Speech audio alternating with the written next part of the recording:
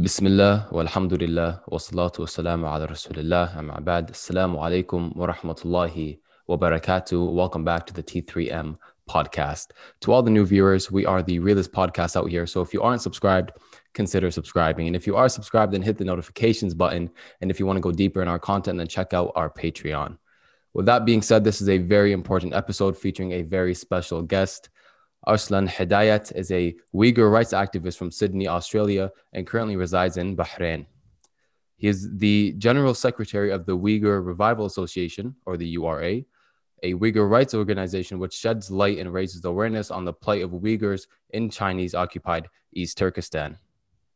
Arslan also runs Talk East Turkestan, the most popular Facebook page highlighting the Uyghurs' plight in the English language.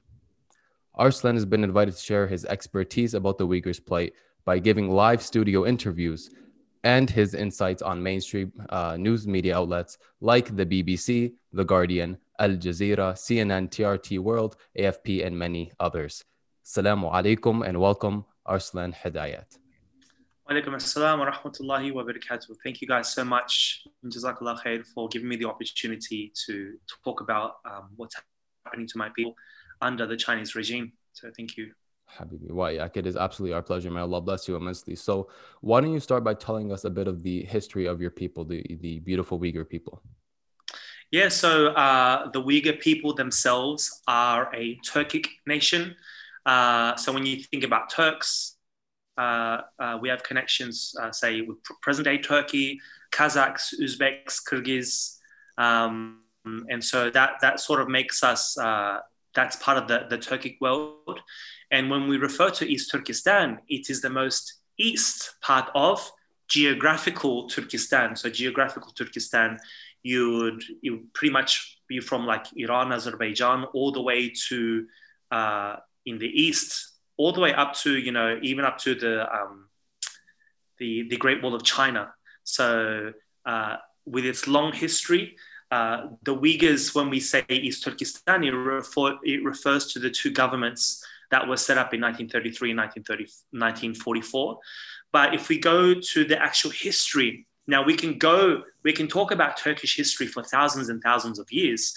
But I kind of like to start off with, you guys are sort of an Islamic-based channel, so I sort of like to start off with when the Uyghurs accepted Islam and became the first Turkic Islamic nation, which then introduced Islam to the rest of the Turkic nations. So if it wasn't for the Uyghurs, we wouldn't have things like Ertuğrul, the Seljuk Empire, the Ottoman Empire.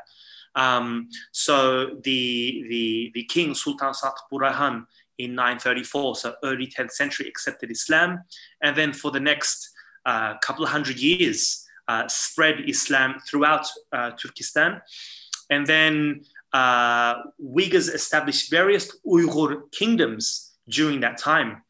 And it's not until we reach about 1759 where the Chinese and the Uyghurs actually clash. And this is the time of the Sayyid kingdom, also known as the Yarkent kingdom, which was invaded by Manchu rulers in 1759. And it becomes part of the Chinese Empire at the time. But for the next 100 years or so, there are many revolts, there are many battles. And in 62, there is a brief time of independence for the Uyghurs, in 1862, that is. And during that time, the Uyghurs actually give bay'ah to the Ottoman Empire. But that is short-lived. And in 1876, we have further battles with the Manchu Empire, and officially the Manchu Empire annexed the Uyghurs and label the East Turkestan as what we know now today as Xinjiang, which literally means new land, new frontier. So this whole idea about Xinjiang or East Turkestan has always been a part of China is not true. The name itself given to us doesn't reflect that. So this happens in 1884. Once that whole kind of Chinese empire, China goes through many sort of empires, you have various dynasties, Chinese nationalists, dissolve or get rid of the Manchu Empire in 1911, and now the Chinese nationalists is the people that we refer to right now being the leaders of present day Taiwan. So that's their ancestry. From 1911 to about 1933, the Uyghurs try and get their independence away from the Chinese nationalists. And in 1933, we established the East Turkestan Islamic Republic in the city of Kashgar, which borders with Afghanistan. Now, East Turkestan borders with many countries, including Afghanistan, Kazakhstan, Kyrgyzstan, Tajikistan, Pakistan, India, Russia to the north. You got Mongolia, and obviously China itself, and Tibet as well. So the East Turkestan Islamic Republic is established, and then we lose that country quite quickly. But for the next 10 years, we are still fighting the Chinese nationalists. And in 1944, with the help of the Soviets, and this is the time, about the Second World War, where, where borders are being made and, lines are being drawn in the dirt.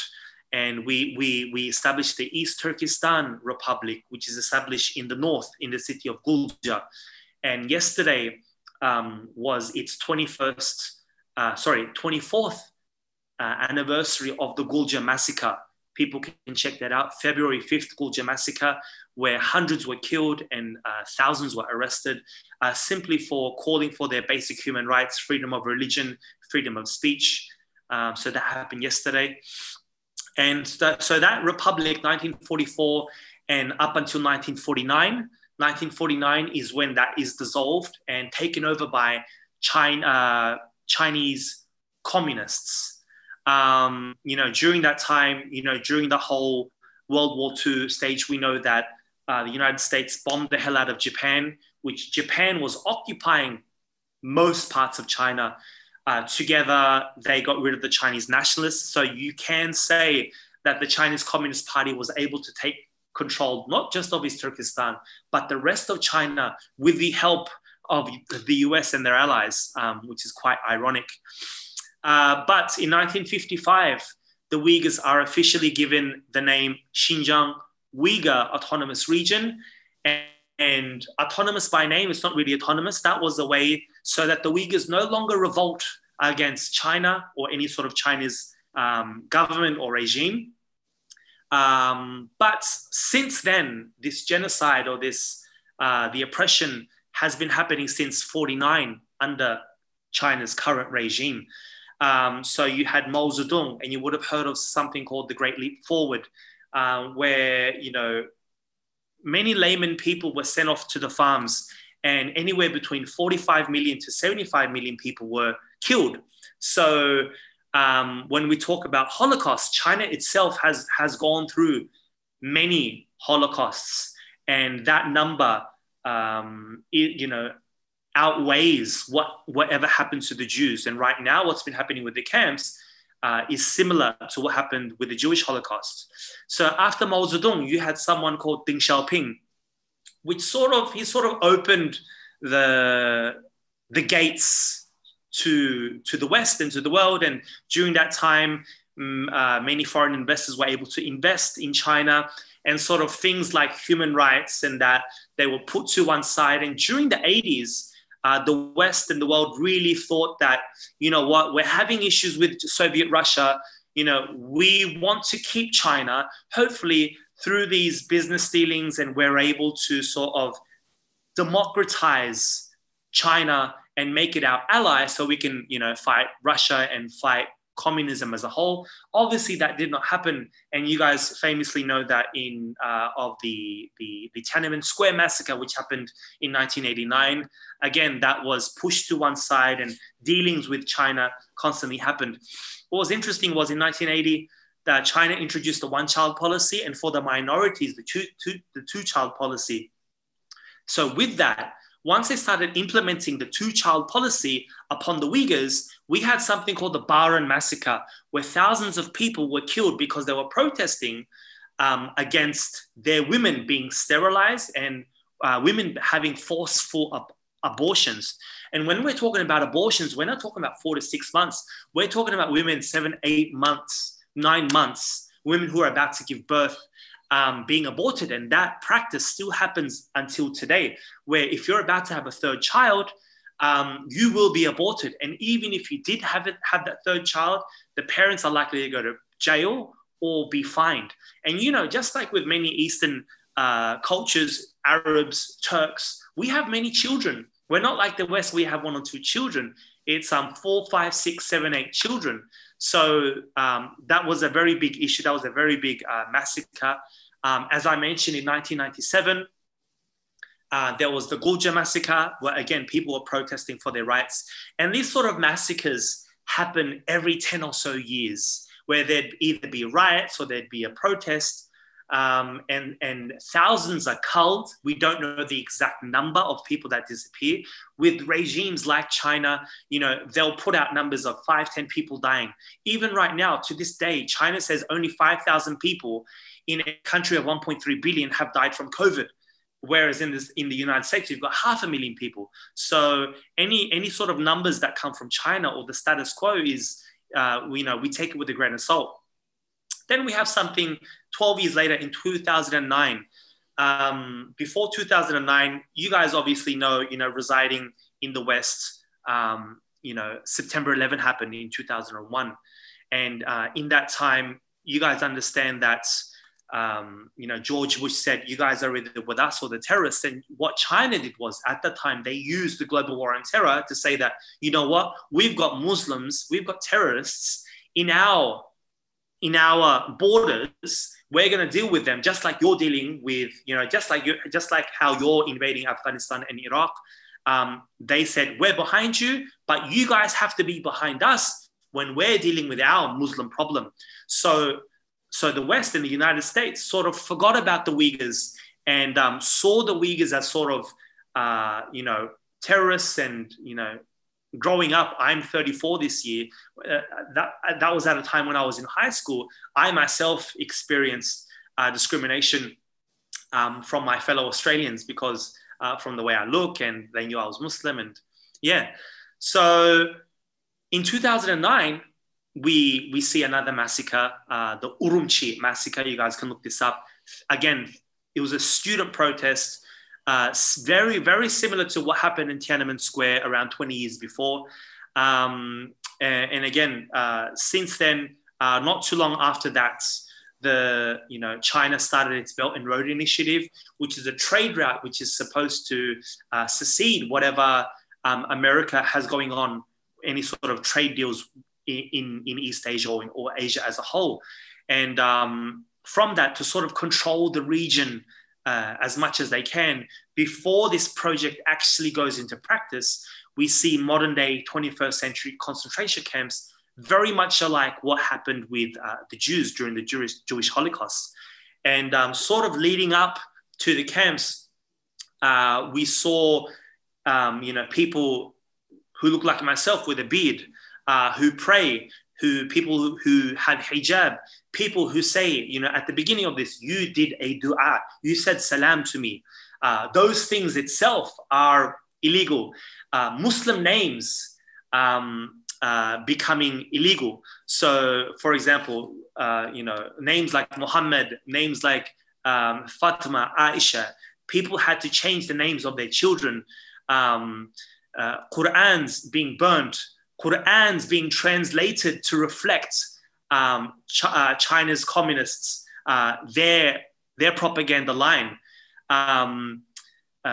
Imams, right? Imams not just being killed, imams being forced to dance on the stage to say that dancing and music is okay.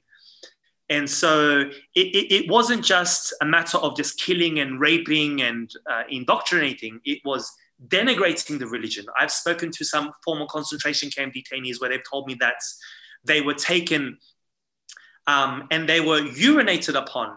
And you think urinated upon by Chinese guards. And you know why they urinated upon one of these people? Is because they said, don't you Muslims wash yourself before you pray? Wash yourself with this. And so the stories coming out of the camps from former concentration camp detainees that have made it out because either their husbands were were citizens of other countries, or they themselves were dual citizens, are very horrific. And right now, it is estimated anywhere between 1 million to about 7 or 8 million people in these camps, or who have gone and left these camps. These camps, whether it be the concentration camps, which mainly is for torturing, indoctrinating, and creating Chinese people, because one of the reasons why, actually the main reason why Uyghurs are put in these camps is because we are not Chinese enough. We are not assimilated enough. Okay, so what I mean by assimilation is, so for example, you guys living in, I assume you guys are in Canada or United States, right? So I'm in Australia. So what they mean by assimilation is, because I'm Muslim, right? I don't drink, I don't eat pork, I don't free mix, right? But the Australian government is not going to lock me up because I don't do those things, right? But for China, not drinking, not eating pork, saying salam, teaching your kids the Uyghur culture, teaching your kids Islam, walking the way you walk, eating with your right hand, saying statements like, my brother, don't do that, that is haram. Do this, that is halal. Statements like this is seen as separatism, is seen as extreme, right? So that's what we mean by assimilation. Obviously, we as citizens of the various countries in the West, we do not, call for violence in any of the lands. As long as we do this, we are okay. But the normal things that we do is considered to be part of that culture, whether you're British Muslim, American Muslim, Australian Muslim. So China has been using this sabab, this reason of terrorism, to lock up millions and millions of people. It's not to say that we have a few bad apples. In each population, there are a few bad apples, but you don't see, for example, you had fighters from the United States, you had fighters from France and Belgium, you had fighters from Australia go to Syria. But you don't see those governments locking up the millions or the thousands of Muslims that live in those countries. If there was any reason to lock them up, those countries would. So China has been using that as an excuse to lock up Uyghurs willy-nilly. And another excuse that they use is that the Uyghurs are they're not educated, or they're not culturally, that they're like barbarians, right? That's how they see it. But the people that are going into these camps are people that have actually worked for the government. They have been communist members. They have propagated for the Communist Party for 20, 30, 40 years of their life. People that were already retired, getting a communist pension, or that were about to retire. People who are actors, singers, comedians, footballers, people who are rich. They knew the Chinese language, they knew the Chinese law, and they still know the Chinese law. And so, besides this, you saw the demolition of mosques, demolition of churches. Now, China is not just against Muslims, they are against every religion. So Christianity, Judaism, they do not allow for the practice of the New Age religions. So, the various New Age religions out there. And even if, there are still mosques there is still Christianity, but it has to be state sanctioned. And what they will do is they will take verses of ayat, they will take verses of Quran or hadith and manipulate it in a way to use it for their own propaganda. Other countries do that as well. I've seen that, but China take it to another level where they're actually mistranslating or rewriting the verses of Al-Quran. And just 2 or 3 days ago, you guys may have read of the BBC report of systemic rape. So right now, these camps are not just used for indoctrination. There are the labor camps where they make the biggest brands in the world. Pretty much every single brand, from your Apple to your Nike to your Adidas to your H&M to anything and everything, somehow, even from our Heinz ketchup, even that comes from there. 80% of China's cotton comes from East Turkestan. So most likely, if you're wearing anything made in China, it most likely came from a Uyghur slave. And right now in the United States, there is a bill called the Uyghur Forced Labor Bill, Uyghur Forced Prevention Labor Act, to sort of stop this and at least stop the dealings or the importation of those goods. we see China profiting. Now, it's not when we compare the Jewish Holocaust with the Uyghur Holocaust. Now, the Jews were totally eradicated in gas chambers. But with China, they take it to a level where they benefit off the backs. They benefit off the slave labor. They benefit off the hair. So you would have read a report about 13 tons of hair seized at the US border. How many people's hair? How many people are in these camps where you've got 13 tons of hair from one shipment, right? And Uyghurs' hair, obviously, Islamically, it is not correct, but the Uyghur, like within Uyghur culture, the way that the women braid their hair, depending on how many braids they are, it's culturally significant, whether they're married or not, whether they're divorced, whether they're widowed, and it means certain things. So Uyghur women, and not just Uyghur women, just women in general, don't shave off their hair unless, there's a very, very good reason for it. We have also a situation where, from the BBC report, where rape is sanctioned and it's systematic. And in that report, it tells us that plain clothes, meaning people from the outside, are paying good money to get into those camps to be sexually, with those Uyghur women. And there was a testimony of one Kazakh woman who was working there as a cleaner, who had to strip the women, tie them to a rope on a bed, and clean them up afterwards. And these men were paid. So we see another aspect of the camp as being turned into brothels, state-sanctioned brothels. For the other women, either who are out of the camps or who are trying to prevent their family members from going into the camps, they sign up to get married to Han Chinese men. And these Han Chinese men are generally people that work for the CCP, that they are rewarded. They are rewarded, like our women are given as a ghanima to the Chinese men. And this is to dilute the Uyghur blood, because Islamically, a non-Muslim a Muslim woman does not get married to a non-Muslim. But besides that, even if we didn't look at this from a Islamic perspective, the forceful marriage of anybody is, it is wrong. And the children of the people in the camps are themselves, just like what happened to the Jews, are sent to boarding schools to be indoctrinated. So it's not a matter of simply just killing off the Uyghurs like a Rwandan style massacring. It's to make the Uyghurs Chinese, because the Uyghurs look like me. The Uyghurs they don't look Chinese at all. Simply the Uyghurs being there, looking the way we are, eating what we eat, saying what we say, praying how we pray, is too extreme, is separate. It goes against China's status quo, and China does not like difference, even though it boasts having 56 different nationalities. A good 50 of those have been diluted or have been part of the greater Chinese society. But groups like the Uyghurs, Tibetans, Mongolians, and a few others have kept their culture and kept their religion. And this is seen as a threat. And because we're still there, the reality of an independent state can become a reality because we're physically there. And so they're trying to get rid of that. That's pretty much in a nutshell what's been happening. So, yeah.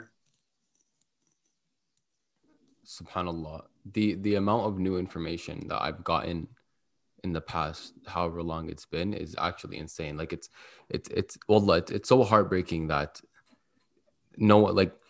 people know about it, but I feel if everybody knew about it to this extent, they'd be a lot more heartbroken over it, because we hear about concentration camps, but to actually hear what's going on inside of it, and reading that BBC article, I couldn't even make it to the end. Wallah. Well, as you've seen, it's been talked about on mainstream media, but again, there seems to be a disconnect. People are not reading mainstream media. I believe it has to get to a stage where it's, people can take it in, for example, whether it be in movies, whether it be in, whether it can be addressed directly in popular culture. That's not happening enough.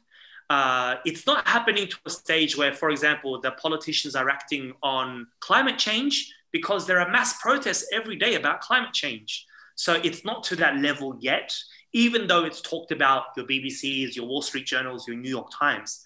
But again, talking to channels like yourself, and then from here, families talking about it, and then acting on it, especially if you're in a university setting, talking to your professors. So that people action is still missing, or if there's not enough happening of it. Yeah. The Prophet ﷺ, he said that when a person sees wrong or injustice, to change it with their actions. And if they can't, then change it with their tongue, with their mouth. And if they can't, then at least hate it in their heart. Mm-hmm. And what our brother is saying essentially is, you see injustice, you see the wrong, or you hear about it. If you can't do anything about it physically, then change it with your tongue. Word of mouth, spread the news, let people know, make people know. Send them this podcast, send them, what's the name of the Talk East Turkestan, right? On Facebook. Send them that page, send them the articles on Al Jazeera, send them the interviews and everything. Send them this interview, the interview he did with Hamza Zortzis. Pass it along. Don't hold this information. This is actually an iman from Allah, the fact that you've even heard about this. And now Allah is entrusting you to pass it on, to make people know. And just imagine you or your family in that situation. On the Day of Judgment, do you think these people are going to say, it's just the Chinese people that did this, khalas, that's it? No. They're going to say there's an entire ummah, there's an entire Muslim nation that was supposed to be backing us and they weren't there. And it's vile. Yeah. Mm-hmm. Yeah. And even for the longest time, we've been saying that, you know what, you guys have to stop, or the West has to stop this, even by force. They've done it in the past. And I've talked to many, and when we Muslims talk about force, we're automatically labeled as terrorists. No. I've talked to many American white professors. I've talked to people in American military. They're talking about, force has to be an option. So, and the Uyghur option, the Uyghur plight is the only topic in the West, at least, where the left, the right, religious, irreligious, atheists, Jews, even enemies of Islam, Islamophobes are saying this is wrong. We need to do something about this. So I know, Muslims are afraid sometimes to speak up their mind for what's happening within certain Muslim groups. So, for example, Palestinians or Rohingyans, they fear they're going to be labeled, they fear they're going to be attacked by their own governments. But no, you will actually be celebrated, you'll actually be promoted when talking about the Uyghur issue. So again, this isn't a manner, because a lot of the people I presume listening to this channel are from countries who their parents came from, who themselves would have been persecuted if they continued to live there. So you yourself being out in the West or out living freely, why did Allah put you in that situation? There is a reason. And you were asked about what you could and couldn't do.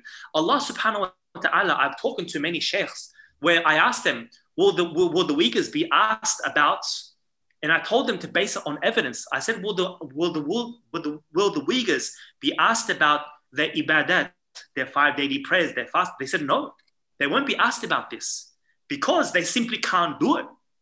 Because the moment that in the camps, one of the former concentration camps, detainees were telling me that when they were sleeping, their hands had to be out of the blankets. They cannot have their hands tucked into the blanket. You know why?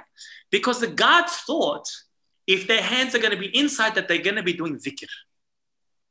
But we know that you can still do dhikr with the heart. But that physical, with the tasbih, with the fingers, they wanted to even stop that.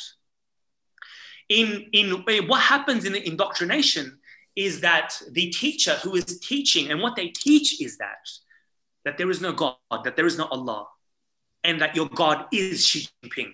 And every morning, the detainees have to write letters to Xi Jinping. Essentially, it is a dua to Xi Jinping, to repent to Xi Jinping, to make tawbah to Xi Jinping, the leader of China, because that they had made tawbah to Allah, and that they would no longer make tawbah to Allah. That's what they learned was incorrect. And every time each class finishes, on their way out, they ask them, is there Allah? What are you going to say in that situation? You're going to say no. Next person, is there Allah? And any person, obviously you're going to say no. But if you hesitate for a second, if you go, is there Allah? And you wait, you get beaten for that hesitation. So every little, there is no room for rebuttal. There is no room for protest in any way. So people go, well, why don't they protest? Why don't they fight? Why don't they do this? Why don't they do that? Well, you can't fight because you can't get weapons in. Geographically, if you look in the Guinness Book of Records, East Turkestan is the furthest geographically away from open ocean. You've got 9 of the 10 highest mountains surrounding East Turkestan. If Uyghurs wanted to escape, you can't escape. If you are to escape to the Central Asian countries, they'll simply sell you back. We have seen this documented. Pakistan, they'll sell you back. If you go towards Southeast Asia, Thailand and Cambodia will sell you back. Uyghurs are not given passports even if they want to leave. So many people say, oh, look at our Syrian brothers, they are fighting, they're doing jihad. Okay, they can, because you can get weapons in and they can leave from north, they can go to Turkey, they can get support, they can get refugee. But no, you're trapped. There's no way you can leave. So it is such a dire situation where it is the worst thing happening in the world right now, without question. Because, many people sometimes get upset with me when I compare, for example, what's happening to our Palestinian brothers and sisters. And may Allah subhanahu wa ta'ala relieve the situation. But in Palestine, you can still throw a rock at an IDF soldier. Eventually, once a Zionist kills you, they give the body back. And the people, say Allahu Akbar, and they're given a funeral. Palestinians are not being forced to speak Jewish. They are not being forced to change their names. They can still speak Arabic to their children. They still have hijab. They still have the beard. They still can do salah. So a lot of these luxuries that even oppressed Muslim nations have, we do not have. It's to that level. And for us, and I've said this many times, places like Palestine, I even spoke to Mozambique, and he even said himself, Guantanamo Bay was a walk in the park compared to what's happening to the Uyghurs. Because he was housed with Uyghurs in Guantanamo Bay. And that's what the Uyghurs said from Guantanamo Bay, that Guantanamo Bay was like Jannah for them compared to what's happening in Chinese concentration camps. Because in Guantanamo Bay, the former Guantanamo Bay prisoners, they were saying that they had Quran in their cells, that they could fast, that they could pray, that they had beards. What more do you want? Subhanallah. And you think about the Prophet ﷺ, and he was an activist, simply put. Yeah. So we can't be out here not taking action. So we're going to get into that in a bit, inshallah ta'ala, what we can do as individuals, what we can do as people that are in universities and institutions. But I had a quick question about what you said before. They seized 13 tons of hair. What were they doing with that? Well, the hair is basically for the women, like wigs. So they get real hair. You can get wigs with real hair now. Extensions. It's for profit, so they sell it. The last figure I got from Radio Free Asia that they were made that in 2019, they made $1.8 billion just off the hair. And we're not talking about organs yet. There is a situation called halal organ harvesting. Google it right now, halal organ harvesting. And this is advertised by Chinese hospitals to invite Middle Easterners because they opt for halal organs. They opt for organs from Uyghurs, because Uyghurs as Muslims, we don't drink, we don't smoke, so it's clean. They think about these things apparently. And as I mentioned, in these hospitals, that China demolishes mosques, like the word halal has been removed for all restaurants. In these hospitals where they cater to the Middle Easterns, these rich Gulf nations, they have mosques and they have Muslim canteens in the hospitals. But on the outside, mosques are being demolished. So this is all over YouTube. You can't, it's not just hearsay. Like the Chinese themselves promote it on their websites and their videos. And yeah. Okay, the first question I want to ask you, Akhi, is why are Muslim countries in silence right now? Well, Muslim countries in one way or another are oppressive themselves. Number two, Many of them they've left the deen. And I don't like to use the term Muslim countries because that would imply that they themselves are ruling by the Sharia. I like to use the term Muslim majority countries.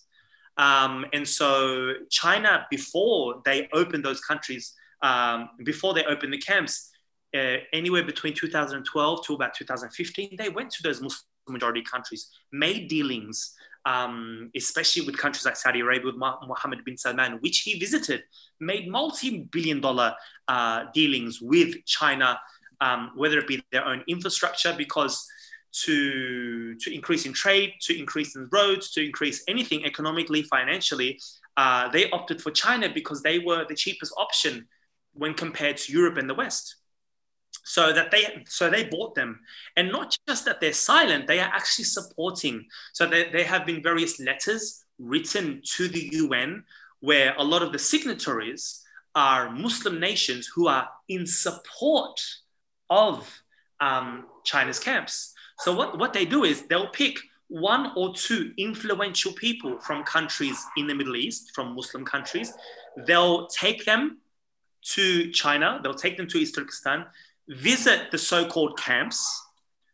And you've seen some of these where it does look like a school where they're sitting down, they're wearing nice, and they're saying, if you're happy and you know it, clap your hands. You've seen these clips. Those are not the camps. So they went to these camps. They saw imams reciting Quran. So that they were on what they call Pomtican tours or stage tours of those camps. They went back to their governments, told their leaders, there is no genocide going on, and they went about their way. And so if it was silent, it would have been enough.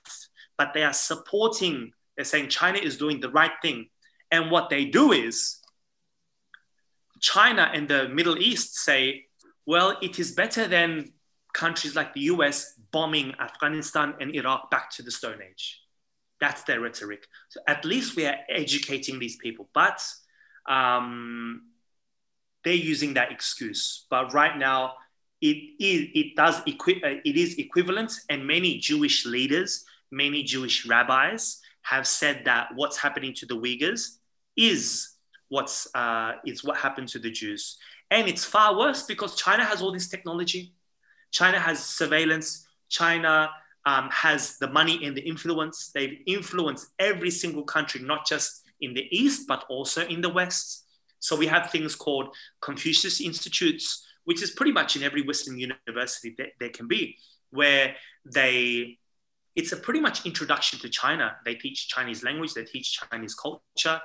And it's basically to soften the students, the university students, because that's how you get them. If your university students are getting used to the fact that China are a reliable, believable, honest government that they could potentially work with in the future, then those university students in 10, 20 years' time, when they become the leaders of their countries, they'll have better relationships with China.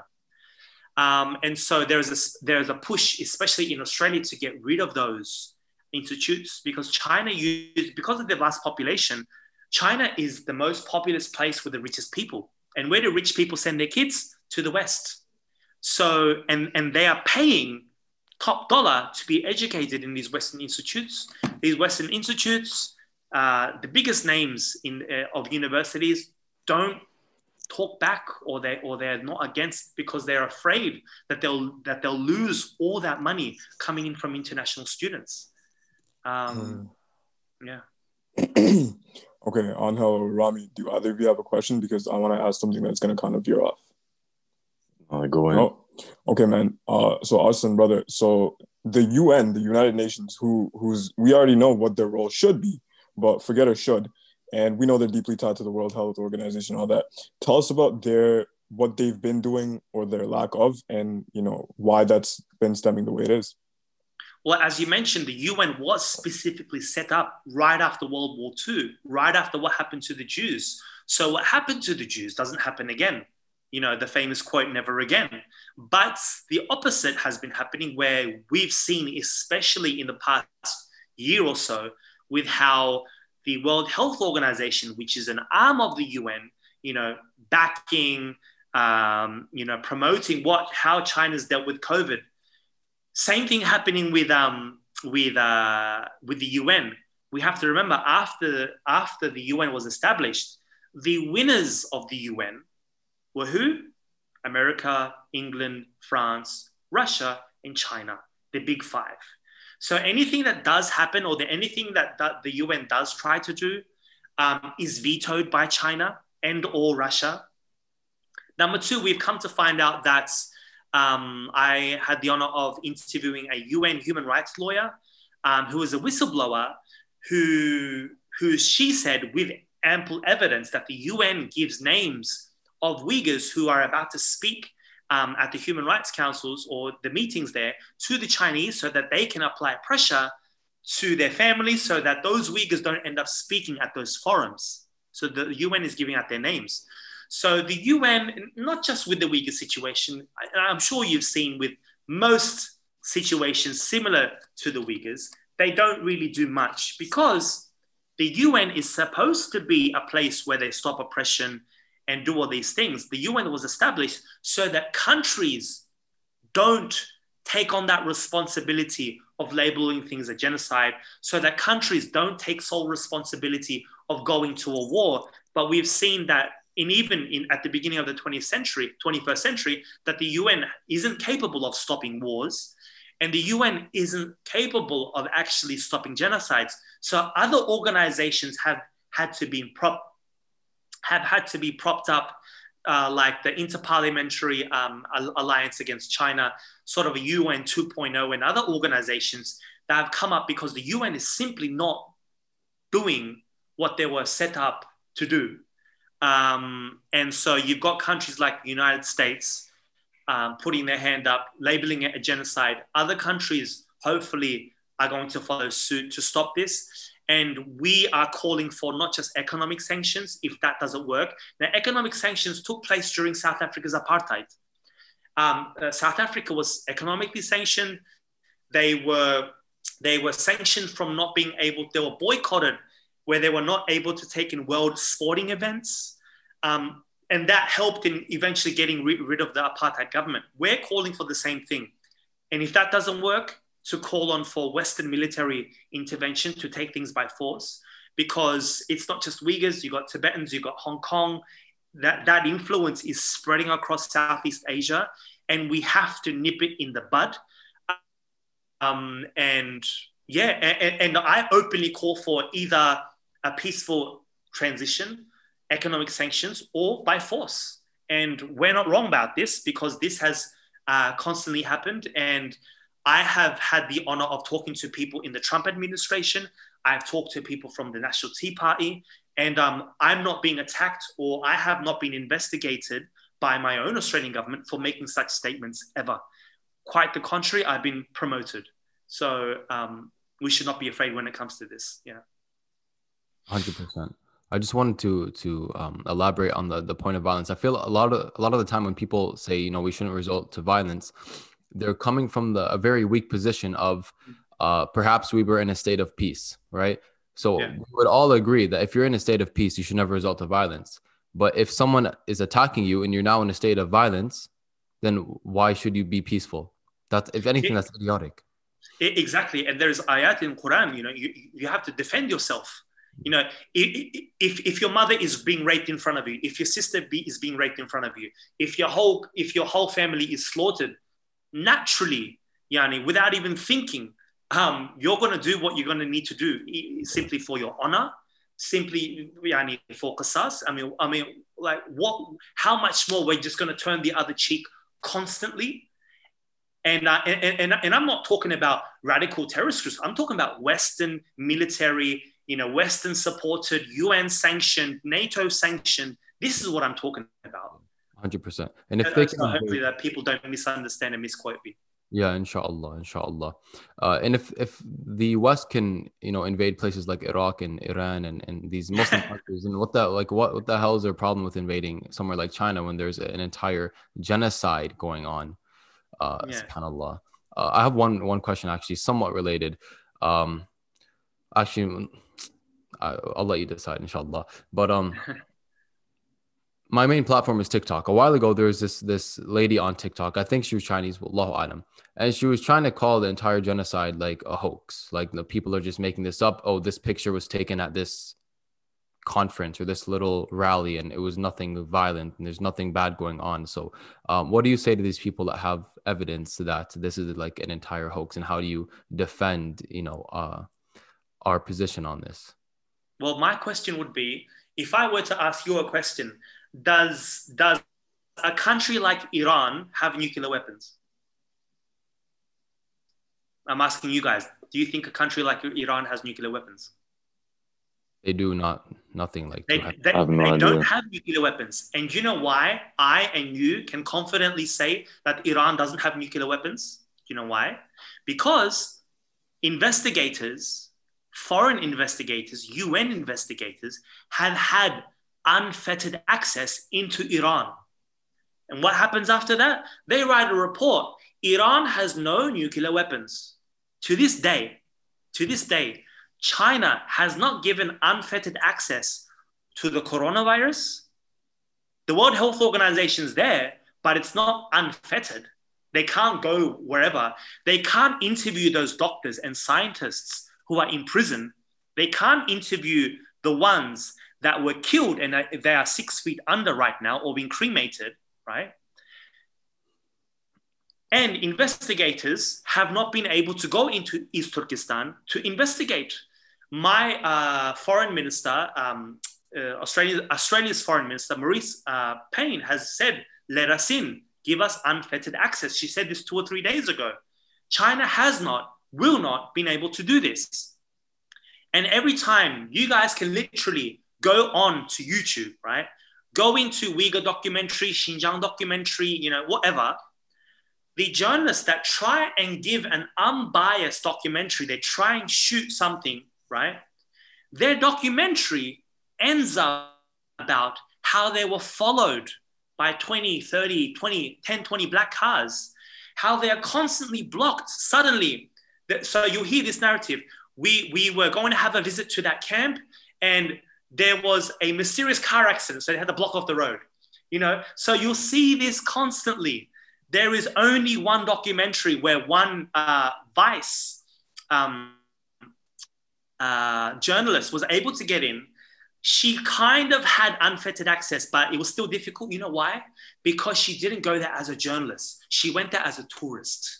And she sort of spoke to the people and did this. So, and her documentary, if I'm not mistaken, won an Emmy Award for her work because she risked her life doing that. And so if the big question here is, if China has nothing to hide, why don't they let anybody in? Wallahi, akhi, I want to be proven wrong. What do I gain from this? No one pays me to do this. I'm a school teacher, right? I work 8-10 hours a day. And I do this whenever I have time. Why on earth am I wasting my weekend talking to you guys? I gain nothing from this. I hope there is no genocide. I hope that there is no organ harvesting. But there is, if they're hiding something, something is going on. Satellite images don't lie. Thousands of witness testimonies don't lie. Me, my family, who are still in East Turkestan, don't have passports. They can afford a passport. They can afford to get visas. They can afford to travel. Why don't they have passports? They are technically Chinese citizens. That's a big red flag. Yeah. So all these things people need to think about. People are being let in, and people are not being allowed to come out. SubhanAllah. That's crazy. And if you think about it, and if I sound ignorant, then it's probably because I am ignorant to this cause. But if you think about all these other nations, and you probably ask yourself, well, why aren't they stepping in? Why aren't they doing something if it's getting to this point? But it's like that would open premises for war. It's going against China. And it's like, if, let's say the U.S. were to go into China and they were to free all of these people, that just started something completely brand new. And like, who knows what's going to happen from that? Yes, so most likely, I mean, the only way that this could work in the most peaceful way is to economically sanction, because if China cannot pay their guards, if they cannot pay their army, if they cannot pay that huge surveillance, and we're talking about surveillance, we're not just talking cameras, not just cameras outside.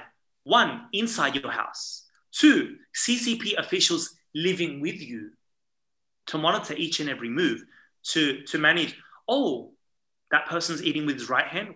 Why aren't you eating with your left hand?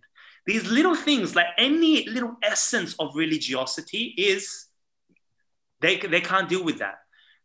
Again, they have a self-policing state.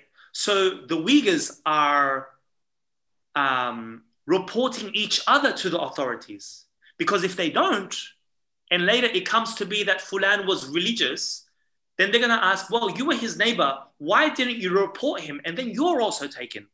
So it's beyond just cameras and CCTV. That's everywhere. Even in the West, we have that. But China takes it to another level where if you've suddenly got your electricity on in the middle of the night, where last month you didn't, and it's the month of Ramadan, that guy must be fasting, right? Otherwise, why are you waking up 2, 3, 4 o'clock in the morning, right? How come you suddenly put 20 extra liters in your car this month compared to last month? So every little thing, right? It's illegal for you to not have a smartphone. You have to have a smartphone. There was a period of time where people didn't want smartphones because there are apps that you have to have on your phone where they track everything. Yeah. So it's that there is no way of, again, no protest, and there's no way of even like secret protest where you're against them, because there is no blind spot. There are no blind spots. You're monitored constantly. Okay, so if you guys don't have a question, I want to ask, or Friday, you asked it earlier. I just want to bring it up again.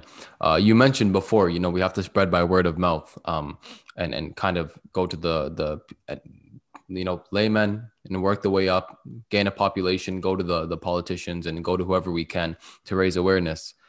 Is there anything else we could do besides educate ourselves and others? Is there like running a protest, even if it's not in China, somewhere? I don't want to give anyone any ideas yet, just to be safe, but what else can we do? Yeah, obviously, whenever you do have rallies or protests, that you get the necessary paperwork to do so. Talk to your MPs, go to your universities and see if there are any relationships with China, whether it be in technology, surveillance, AI, or organ harvesting, like medical gear. Look at that. Petitions. There is a call for boycotting the 2022 Winter Olympics. Any sort of project, even with if you look around and you see that there's Chinese influence, try and find out why that is there, and talk to your local members to sort of to challenge that. See if your local governments have relationships with the Chinese government, because there are governments that out there where they're bribed and things like this, and the most simple thing is your presence online. Facebook, Twitter. If you haven't got a Facebook account, get one. If you haven't got a Twitter account, get one, because that is our modern day weapon.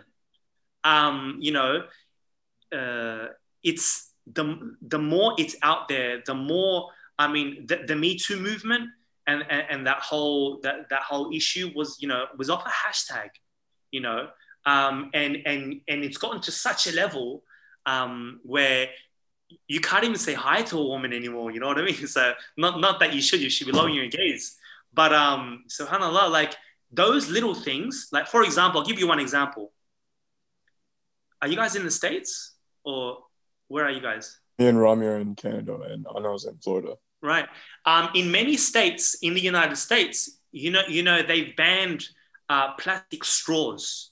Do you know how they came about? How that whole movement started? You either have to have a metal straw, and you have to have some sort of other straw. Do you know how that came about?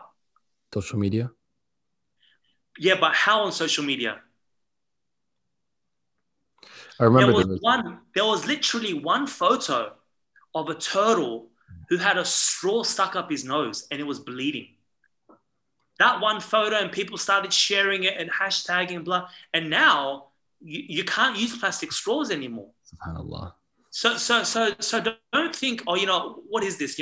Allah will ask you what you did within your capacity. It's like the story of the ant. The ant can carry only like a mere droplet of water to put out the fire, to save Ibrahim alayhi salam. Allah is not going to ask him, why didn't you grab a swimming pool, right? Allah will ask you, did you? I'm literally not joking. And Allah knows how He's going to judge.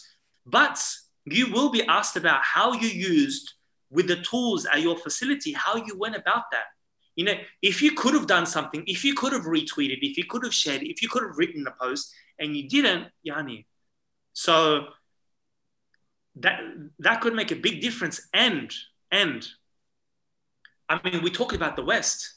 Did we not see French Muslims being persecuted to a certain extent recently? And they will call for boycotts, right? Don't think that this is not going to be at your doorstep. Many countries are looking to China to see how they dealt with their Muslim situation. It's no joke. This could end up. What happened recently? I personally don't blame Trump for the 500,000 people that died of COVID. I blame China. I don't blame Boris Johnson for the 100,000 English people that died in the UK of COVID. This dhulm is coming to our doorsteps. If you only knew, who expected that 2 million people would die from a virus that came from China a year ago?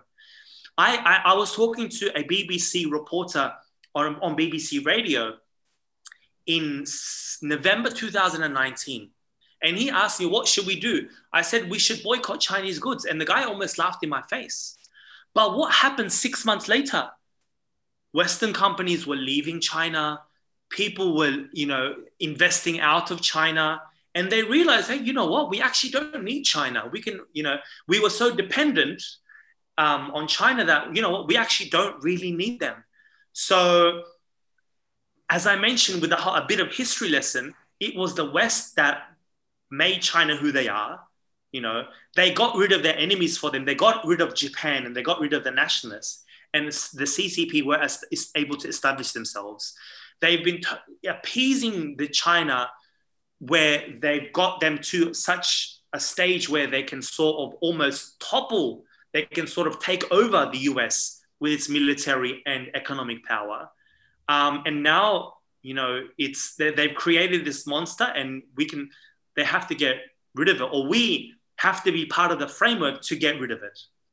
And I am not against even Muslims, right? When you make dua, and this is not kufr what I'm saying, make dua for the US to do this. Because didn't the Prophet ﷺ make dua for Ar-Rum to take over the Persians? So make dua to Allah and, facilitate any tools that you have to do this. So question. I know that China is communist. What's the main religion that they follow over there? They don't follow any religion. Number one, they are not communist. They themselves label it with communists with Chinese characteristics. And what that means is, first of all, in a communist state or in a socialist state, the state would take care of its citizens. They don't. There are very few social advantages that you can have besides free schooling, and there's no free hospitals, there's no free, everything else is paid for. So it's a very much capitalist society with slave or minimum wage labor. And number two, the Chinese Communist Party isn't actually Chinese, because the first thing that Mao Zedong, the guy who killed 45 plus million people, one, he got rid of the Chinese script, or he simplified it. The traditional Chinese lettering or the characteristic or the characters that you see that is written or that is used in Hong Kong and Taiwan is not like the one that they use in mainland China. It's a simplified version of it.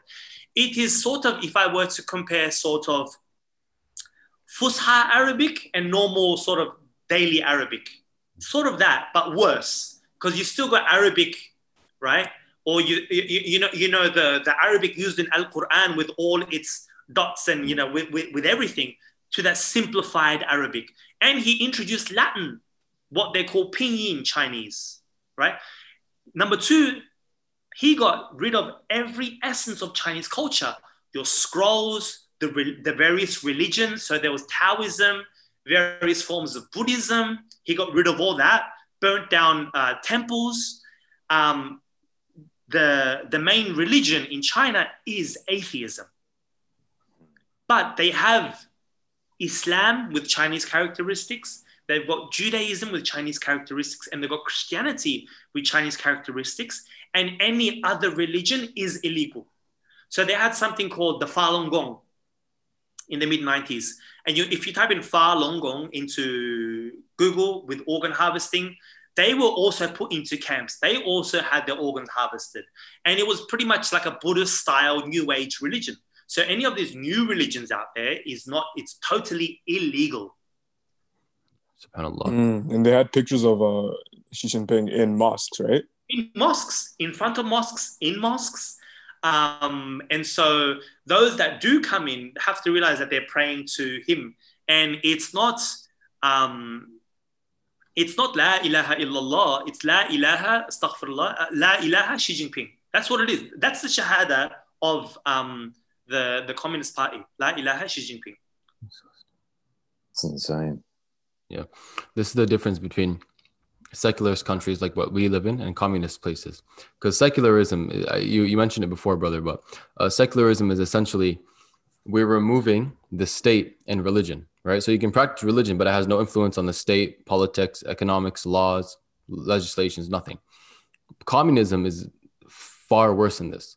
Communism is like, not only are we not going to have religion influence the state and the law, you can't even practice it. You need to, and it's kind of enforcing their own religion in a way that you need to not believe in a religion, which forces you to believe in a universe without God and bring no purpose to your life. And that state is, as Muslims, that's the worst state that we can be in. Yeah. It's vile. So one, and I say this, and this is sort of goes off on a tangent, but I'm sure Muslims who don't practice are watching this right now. My brother or my sister, if you're watching this, Allah subhanahu wa ta'ala put you in a country where you can pray 5 times a day, fast, have a beard, wear hijab and practice, go to Hajj, right? And if you're not doing this, as I mentioned, inshallah, Allah subhanahu wa ta'ala will not ask whether or not a Uyghur prayed, because he's not able to, but you're able to and you don't. So that's also a lesson for us spiritually as well. Yeah, subhanAllah. I was actually thinking about it during this podcast, like how many of us kind of lose our focus in our prayer? We don't really, we take it for granted. We treat it like a chore, not like a blessing. And we have our beautiful brothers and sisters, the Uyghurs, who are literally being persecuted for wanting to pray to Allah. And obviously they would do anything to be able to, like they used to. Yeah. Wow, man. SubhanAllah. And as I mentioned, I mean, like if we go back to the Palestinian situation or any other situation, no Palestinians are being forced to marry Jews. Yeah. Forceful marriage, their kids being taken away. So, as I mentioned, economic sanctions or forceful means, and do your bit on social media, and as you've seen, we've seen recently, what was it, GameStop?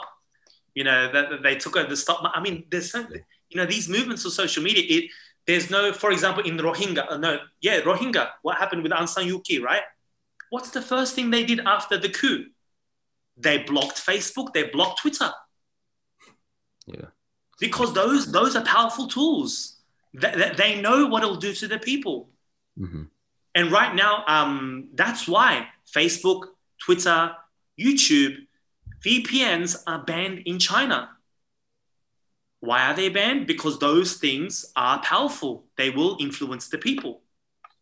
So, and you've got these weapons and you don't want to use them, or use them properly. Yeah, subhanAllah. What if we and people might have already done this, Allahu A'lam, but what if we wrote like like an email template or something to forward to, or to pass on to like an MP or any a person with political power or leverage in any way? Because the first thing that I think is, if I'm going to reach out to these people, what am I going to say, right? And it's a bit burdensome. So what if we had like an email template where they could put their name, read through obviously, and designate who it's to, and then send it themselves as an individual? Yeah, that has been happening. That's a great idea, and we can continue to do that. But the issue with that is how many people are actually going to do that? So feeding that information to the people, number one, have them believe in it and be firm in their belief. And I liken this to, you guys are sort of an Islamic channel, right? That's what I gather, right? It's just like when an Islamophobe, right, comes up to us Muslims and go, your God isn't real, right? And they say certain things, you got a moon god, and why do you guys fast? Why do you guys not eat pork, right?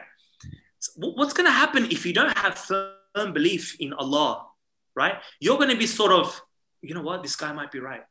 You know what I mean? So educating the people and letting them have that firm belief. And so when Chinese propaganda, or things like on TikTok where they go, because Chinese propaganda, they spend millions and millions of dollars on their own state propaganda. Then we have something called 50 Cent Media trolls, right? Or the 50 Cent Media Chinese army. You can literally see this, where they pay trolls to write comments, to spread, to flag your video. And I'm sure from this day forward, if you guys continue to talk about this, your videos, your tweets, whatever your postings will be flagged. I'm pretty sure this video will be demonetized because of what we're talking about. And you watch the comments, you will have trolls on this and they'll give you articles in this. So unless your followers are firm in their belief that this genocide is actually happening, that's not going to happen. So one, education, and then you can go ahead and even do the template and all. I mean, you can do many different things. And so, yeah, that's what's going to happen if you keep on talking about this, because I've been on other platforms where it's just like straight up just Muslim platforms. And once they started talking about this, they've realized, they've messaged me saying, oh, look, I've been getting a bunch of these. How am I going to respond to that? I'm like, they're not real accounts. They're 50 Cent social media army accounts. And it's similar to what happened with the whole Khashoggi case, where you had a brother in Canada, you guys may know him, where he set up his own sort of anti-Saudi social media army, but he obviously couldn't, I think it was 80,000 or 100,000 pro-Saudi trolls. They eventually all got banned from Twitter. They locked them because they realized they're working for the government. But that does work as well, if you've got the funds to do so. Yeah. Allah, wow. All right. Another question I have is, let's say me or anybody watching is thinking, okay, I want one proper source that I could go to and read about this even more, to educate myself even more. What's one or two sources you would recommend?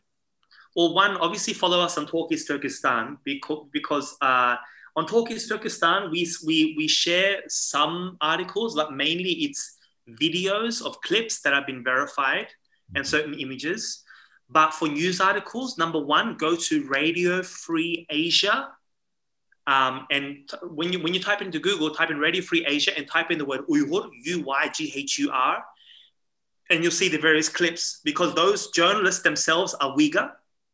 They are able to call in and get direct sources and talk to real officials, police officers. They disguise their voices and talk in various tones.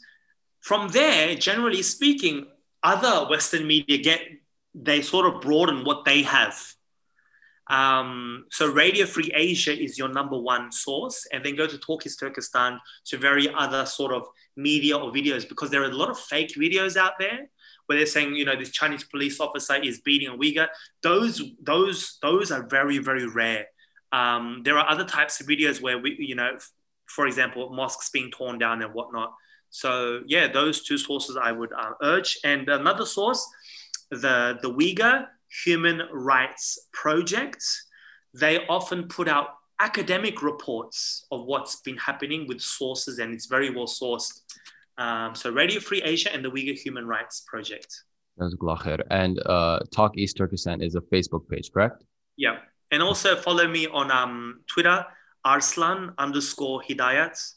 And so I do my postings and other rants on that. And on Talk East Turkestan, we also do interviews of anybody and everybody who's involved, whether it be researchers, whether it be prominent politicians, activists, former detainees, anything, and everyone's on our channel, Yani. Yeah.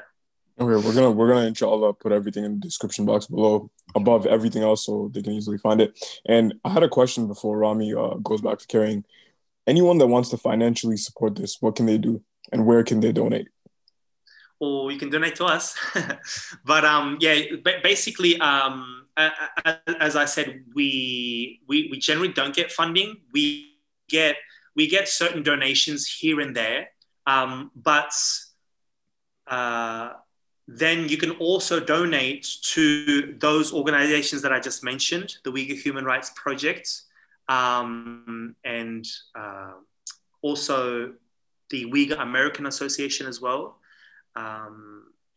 But your funding for us would help us. So it would give us time to create more reports, have us focus on more interviews. That was a great question, by the way. Jazakallah khair. I didn't even think about it. Yeah. Because at the end of the day, like, this stuff, unfortunately, is not free. Obviously, we do it fi sabilillah, but the reality is that there is a financial part to it. And even going back to the time of the Sahaba and the Prophet ﷺ, the Prophet ﷺ asked Sahaba to fund certain things, to fund certain ghazawat and to fund mosques and all these things. So, yani, it is part of the ibadah, a part of the worship as well. So 100%, subhanallah. All right, subhanallah. I'm at a loss of words now. I want everyone who watches this, inshallah, to share it to at least one person. Just like think the first person that pops in your head, and inshallah more, just send it to them, and tell them to share it as well, because this is the most detrimental issue in the world right now. And just think about it like this: if you don't want to do anything to help, let's say you're lazy, you haven't been listening, you don't want to help at all, the least you could do to get your 2 cents in is just share it. That's it. And inshallah, it'll reach someone who is sincere and wants to help. But if you are sincere and want to help, please first, as a brother mentioned, educate yourself. And once you have sufficient knowledge, teach that knowledge, and then go to those, the higher ups, find an email template, donate, do what you can. And Akhi, if you have any other suggestions for them, please let us know now. That's what I can think of right now. And if you guys have, or any of your followers or whoever has suggestions, make sure you give us, because I always get suggestions from others as well. So, Allah may give you ilham, you inspiration to come up with something, and you guys would share with us, and we would reach and see what we can do to enact that. Inshallah. Jazakallah khair. Do you guys have any comments or questions? I just want to say thank you for being here, brother. Mm-hmm. Thank you for having me, and using your platform. I mean, you guys are doing there are channels out there with 1,000 followers, millions of followers, and 10 million followers, or 10 followers. It doesn't matter. You reach out to who you reach out to, even if it's that one person, even if it's your child. You know what, my son, this is happening, and your child may grow up to be a human rights activist, because a lot of the activists out there are not necessarily Uyghur. We have white activists. There are Chinese activists. I mean, remember, we are not against Chinese people, right? Because even the Chinese people themselves have been killed, oppressed by the Communist Party. So various different people of different nations, various different religious groups, atheists. Wallahi, I'm speaking to some atheists, and they have become interested in Islam because of what's happening to the Uyghurs. Like they were like Islamophobes, and even like for me, from a Dawah perspective, just some understanding. They're like, it's just subhanallah how like maybe they will accept Islam through this genocide. You know what I mean? Like Subhanallah. Allah. SubhanAllah. Allah. Fayed Akhi, anything? Man, I'm at a loss of words, man. The first couple things that went through my head, obviously, as you were speaking, is we're gonna put a big disclaimer in the beginning of the video. One, we're not gonna monetize the video at all. Even if we monetize it gets demonetized. That's not even the point. I don't want ads popping up when people are watching this. I don't want even 1% probability that they see an ad and they're like, okay, screw it, I'm not gonna watch this video. Or because I do that sometimes when I go on a video and there's too many ads, I don't want to watch it, right? So I don't want that. Two, if anyone that's watching this right now, if you could share it, just like Brother Rami said, to even one person, who knows? It's just like that picture of the turtle with the straw, like Brother Arslan talked about. Like, you might share it to that one person, and eventually gets to that one person that makes the difference. Who knows? And by the difference, I mean just big, pivotal, mass, global change, right? But you never know unless you try. So at the very least, that's all we can do. SubhanAllah. So yeah, and it's not even just sharing our video. Like, we're not trying to plug ourselves in. We're talking about the whole issue in and of itself. Like, if there's something that you see that you find compelling to share, like, do it. Don't be afraid to do it. 100%. I was just gonna say, it's so heartbreaking that people will be so angry over a turtle with a straw in its nose, and not this entire issue as a whole, an entire genocide. Because not only is, like, you can argue the turtle issue is done by humans to animals, but now we have an issue of humans doing it upon humans, not giving them any alternatives. It's just like, khalas, this is all you're gonna get. SubhanAllah, it's absolutely the world we live in. Yeah, unfortunately. May Allah protect them and bless them all, and save them and destroy the oppressors and save the oppressed, and allow us to be, leaders for the righteous and leaders for the rest of the world. Ameen ya Rabb. Inshallah. All right. Alhamdulillah ya Rabb.